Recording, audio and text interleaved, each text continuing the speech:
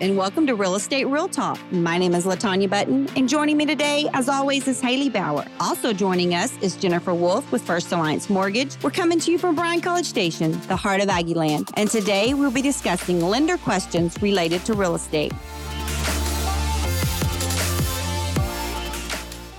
The purpose of this podcast is to help educate you on how the different real estate processes work, as well as equip you as the buyer or seller to ask great questions to your agent.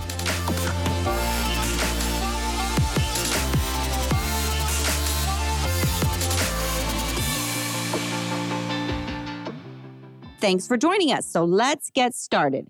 We will be discussing what questions come up related to getting a loan when you are purchasing a home. So Jennifer, welcome to the show. We're so glad you're here with us today. Yeah, thank you for having me. So this is a really important topic that we're going to be discussing today. Most buyers do get a loan when they purchase a home. So before we move forward with that, Jennifer, tell us a little bit about your company, First Alliance Mortgage. Well, First Alliance Mortgage is a mortgage company that is licensed across the state of Texas. We are actually based here in Bryan College Station as our home office, and we've got about 25 loan officers across the state. With our size, we're not too big, we're not too small. So, we got access to really good products and really competitive pricing, but yet we're not so big that we lose our personal touch. Yeah. And one of the things that I love about having you guys here locally is that when we get to the closing table, there can be issues that come up. And it's really nice that you guys have a relationship with the title company and we can work through any problems that may arise at closing. So that's great that you guys are local. So what is your role at First Alliance Mortgage? So I'm a loan officer. I started originating loans back in 2000. So I'm about 20 years into the industry. And what got you into the industry? My sister was actually the reason why I started. She had actually started in the industry first. And then she contacted me and said, Jennifer, I really think that you need to come work with me. I think you'd be really good at helping out home buyers at purchasing a home. So I decided to make the move, and I'm really glad I did. It was a very good career decision for me. I took her advice. I quickly found my talents and really loved being a part of the whole home buying process. And shortly after I went to work with her, she decided that she wanted to open her own mortgage company, First Alliance Mortgage, which she did in 2002. And we are still operating today, 18 years later. That's awesome. First Alliance has been a great asset to our community. So let's get started by talking about the very first step in the process, the pre-approval letter. Let's start there. So getting a pre-approval letter is definitely important when you're wanting to make an offer on a home. You have to show the seller that you're financially prepared to purchase. Especially when you're in a multiple offer situation, when there's several buyers presenting an offer on that same property. Yes, and because the seller wants to make sure that they're accepting a contract from a buyer who has their financing all in order. But what I think is most important is what the buyer gains from the pre-approval process. A lot of first-time home buyers don't realize what a monthly payment looks like at different price points. No, they really don't. They have a hard time, struggling with, this sales price means this monthly. And so they go onto these online mortgage calculators with all these national lenders, and those calculators don't factor in our property taxes. But the great thing about your website is you do have a calculator that factors all that in. Yeah, I So love that calculator. Yeah, we use it all the time. Texas has a little bit higher property taxes. It's important for people to get the right estimates on what taxes are going to look like in their monthly mortgage payments. Absolutely. It's also important to understand what the down payment requirements are when you're getting pre-approved. A lot of people have question about how much they need to bring to closing and what closing costs are going to look like when they're purchasing a new house.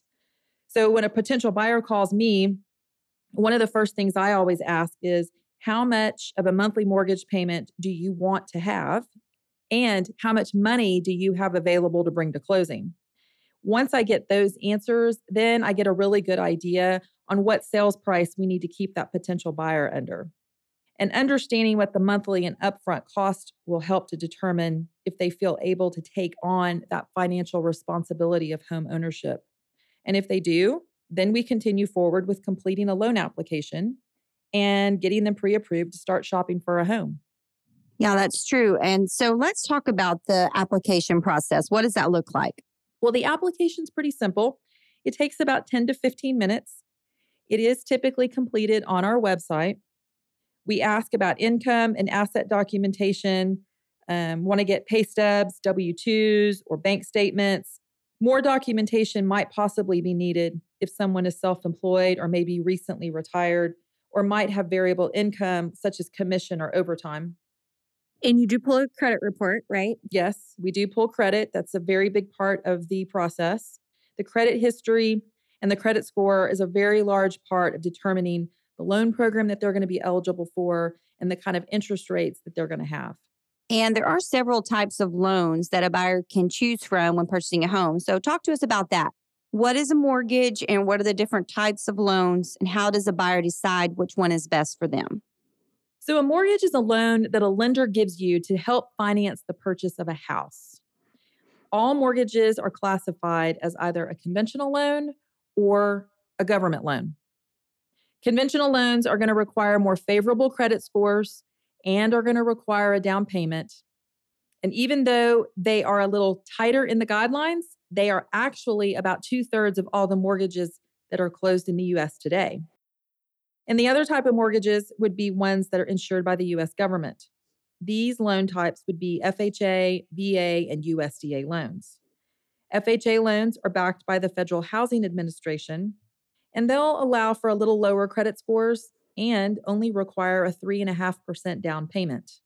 Yeah, and we usually see a lot of first-time home buyers kind of gravitate towards the FHA program, but do they have to be a first-time home buyer to use that program? Actually, they don't. That's a common misconception. Most first-time homebuyers will tend to utilize the FHA program because of its lower down payment requirements and because it's easier to approve. But you don't have to necessarily be a first-time homebuyer to utilize the program. I've seen clients that take advantage of the FHA loans on their second and even third homes. And some people, they'll go with the VA loans. So talk to us about that. Yes, VA loans are guaranteed by the United States Department of Veteran Affairs. The basic intention of the VA loan program is to supply home financing to eligible veterans to help them purchase with no down payment. Interest rates are typically a little lower in the market, and with zero down payment, it becomes one of the most attractive loans on the market. So if you're a veteran and you qualify for a VA loan, I really highly encourage you to check it out. So what about the USDA loans? So the USDA loan is backed by the United States Department of Agriculture.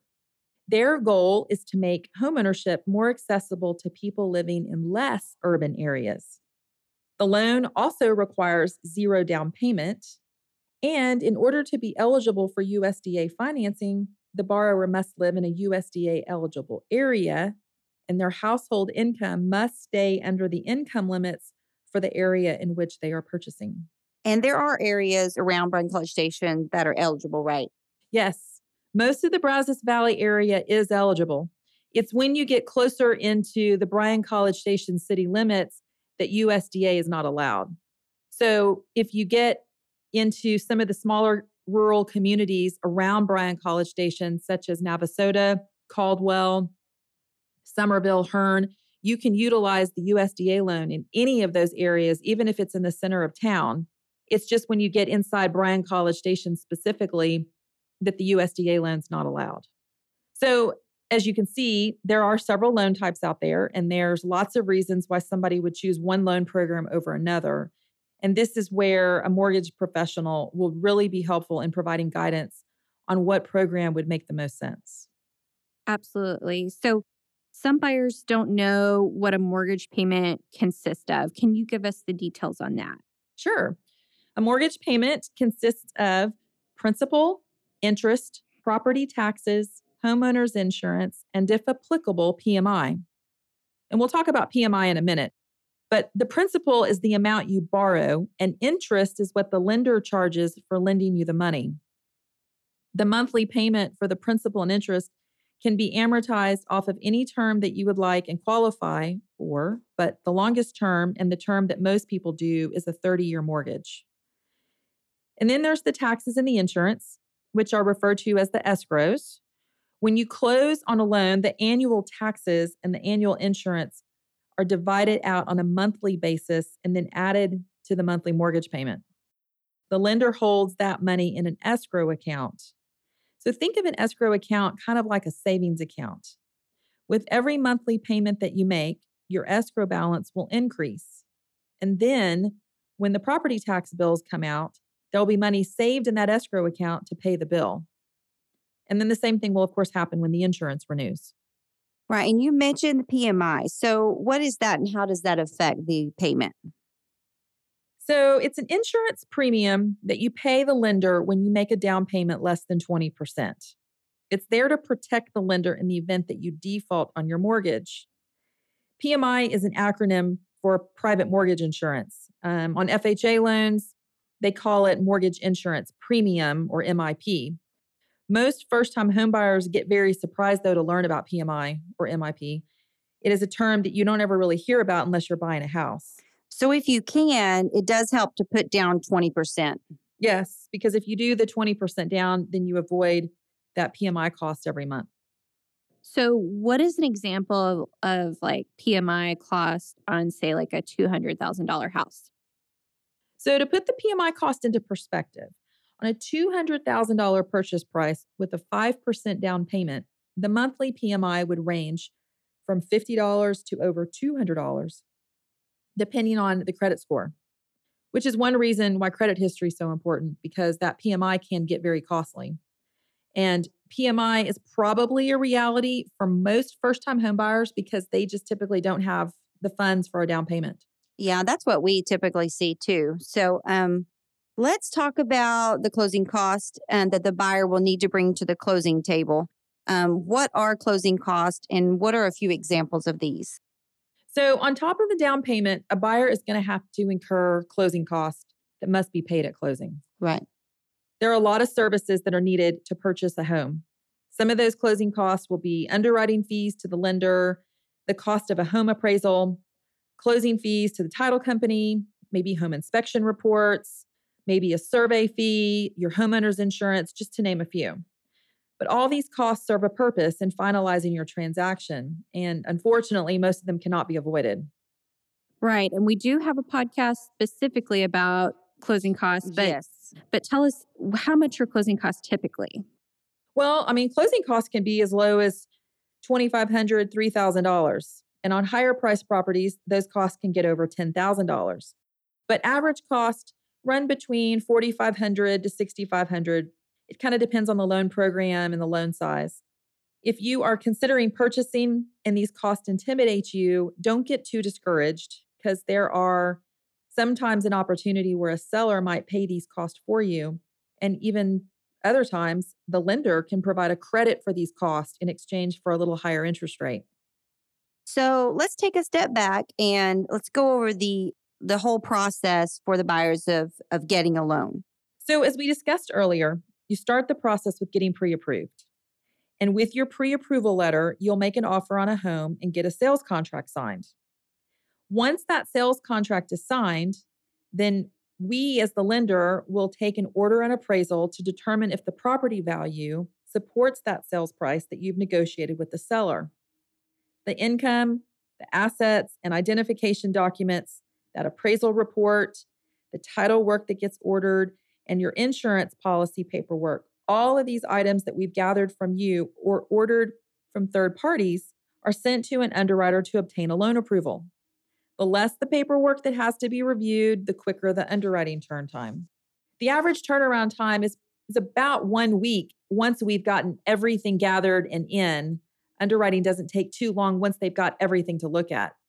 And then when the file is completely approved, then the file gets placed into the closing queue where the final loan documents are prepared.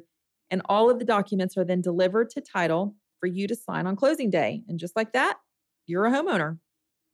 So during that time that they're in the closing process, what are some of the do nots that we can share with the buyers so they can be aware of those?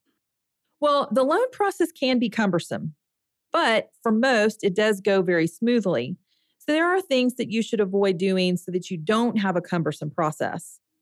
And it really a lot of times, though, it does come down to the complexity of the file. Some of the suggestions, though, that we make when people are starting the application are don't change your job in the middle of the process, because income documentation is a big part of what gets underwritten. And if you change to a new job, then we've got to wait for our first paycheck to be issued, which will more than likely delay the process. So it's not really a good idea for them to open a new credit card during this process, right? It is very highly recommended not to open any new credit. If you do, then the new debt has to be accounted for, and many times that added debt will cause the loan to get denied. Also, don't change bank accounts during the process. If you do, you would have to provide the new bank statements and provide the paper trail of the funds that were deposited into that new account. Furthermore, you don't want to deposit any money other than payroll deposits, because underwriters are going to want to see your bank statements, and any deposits that are not payroll related are going to have to be documented. What about those cash deposits? Well, depositing any cash will cause issues. Cash cannot be verified. Think about it. So you can't prove where it comes from or how you obtained it. And a lot of underwriters want to know that the funds that you are bringing to closing are your funds and not something that has been borrowed. And it's hard with cash to prove that.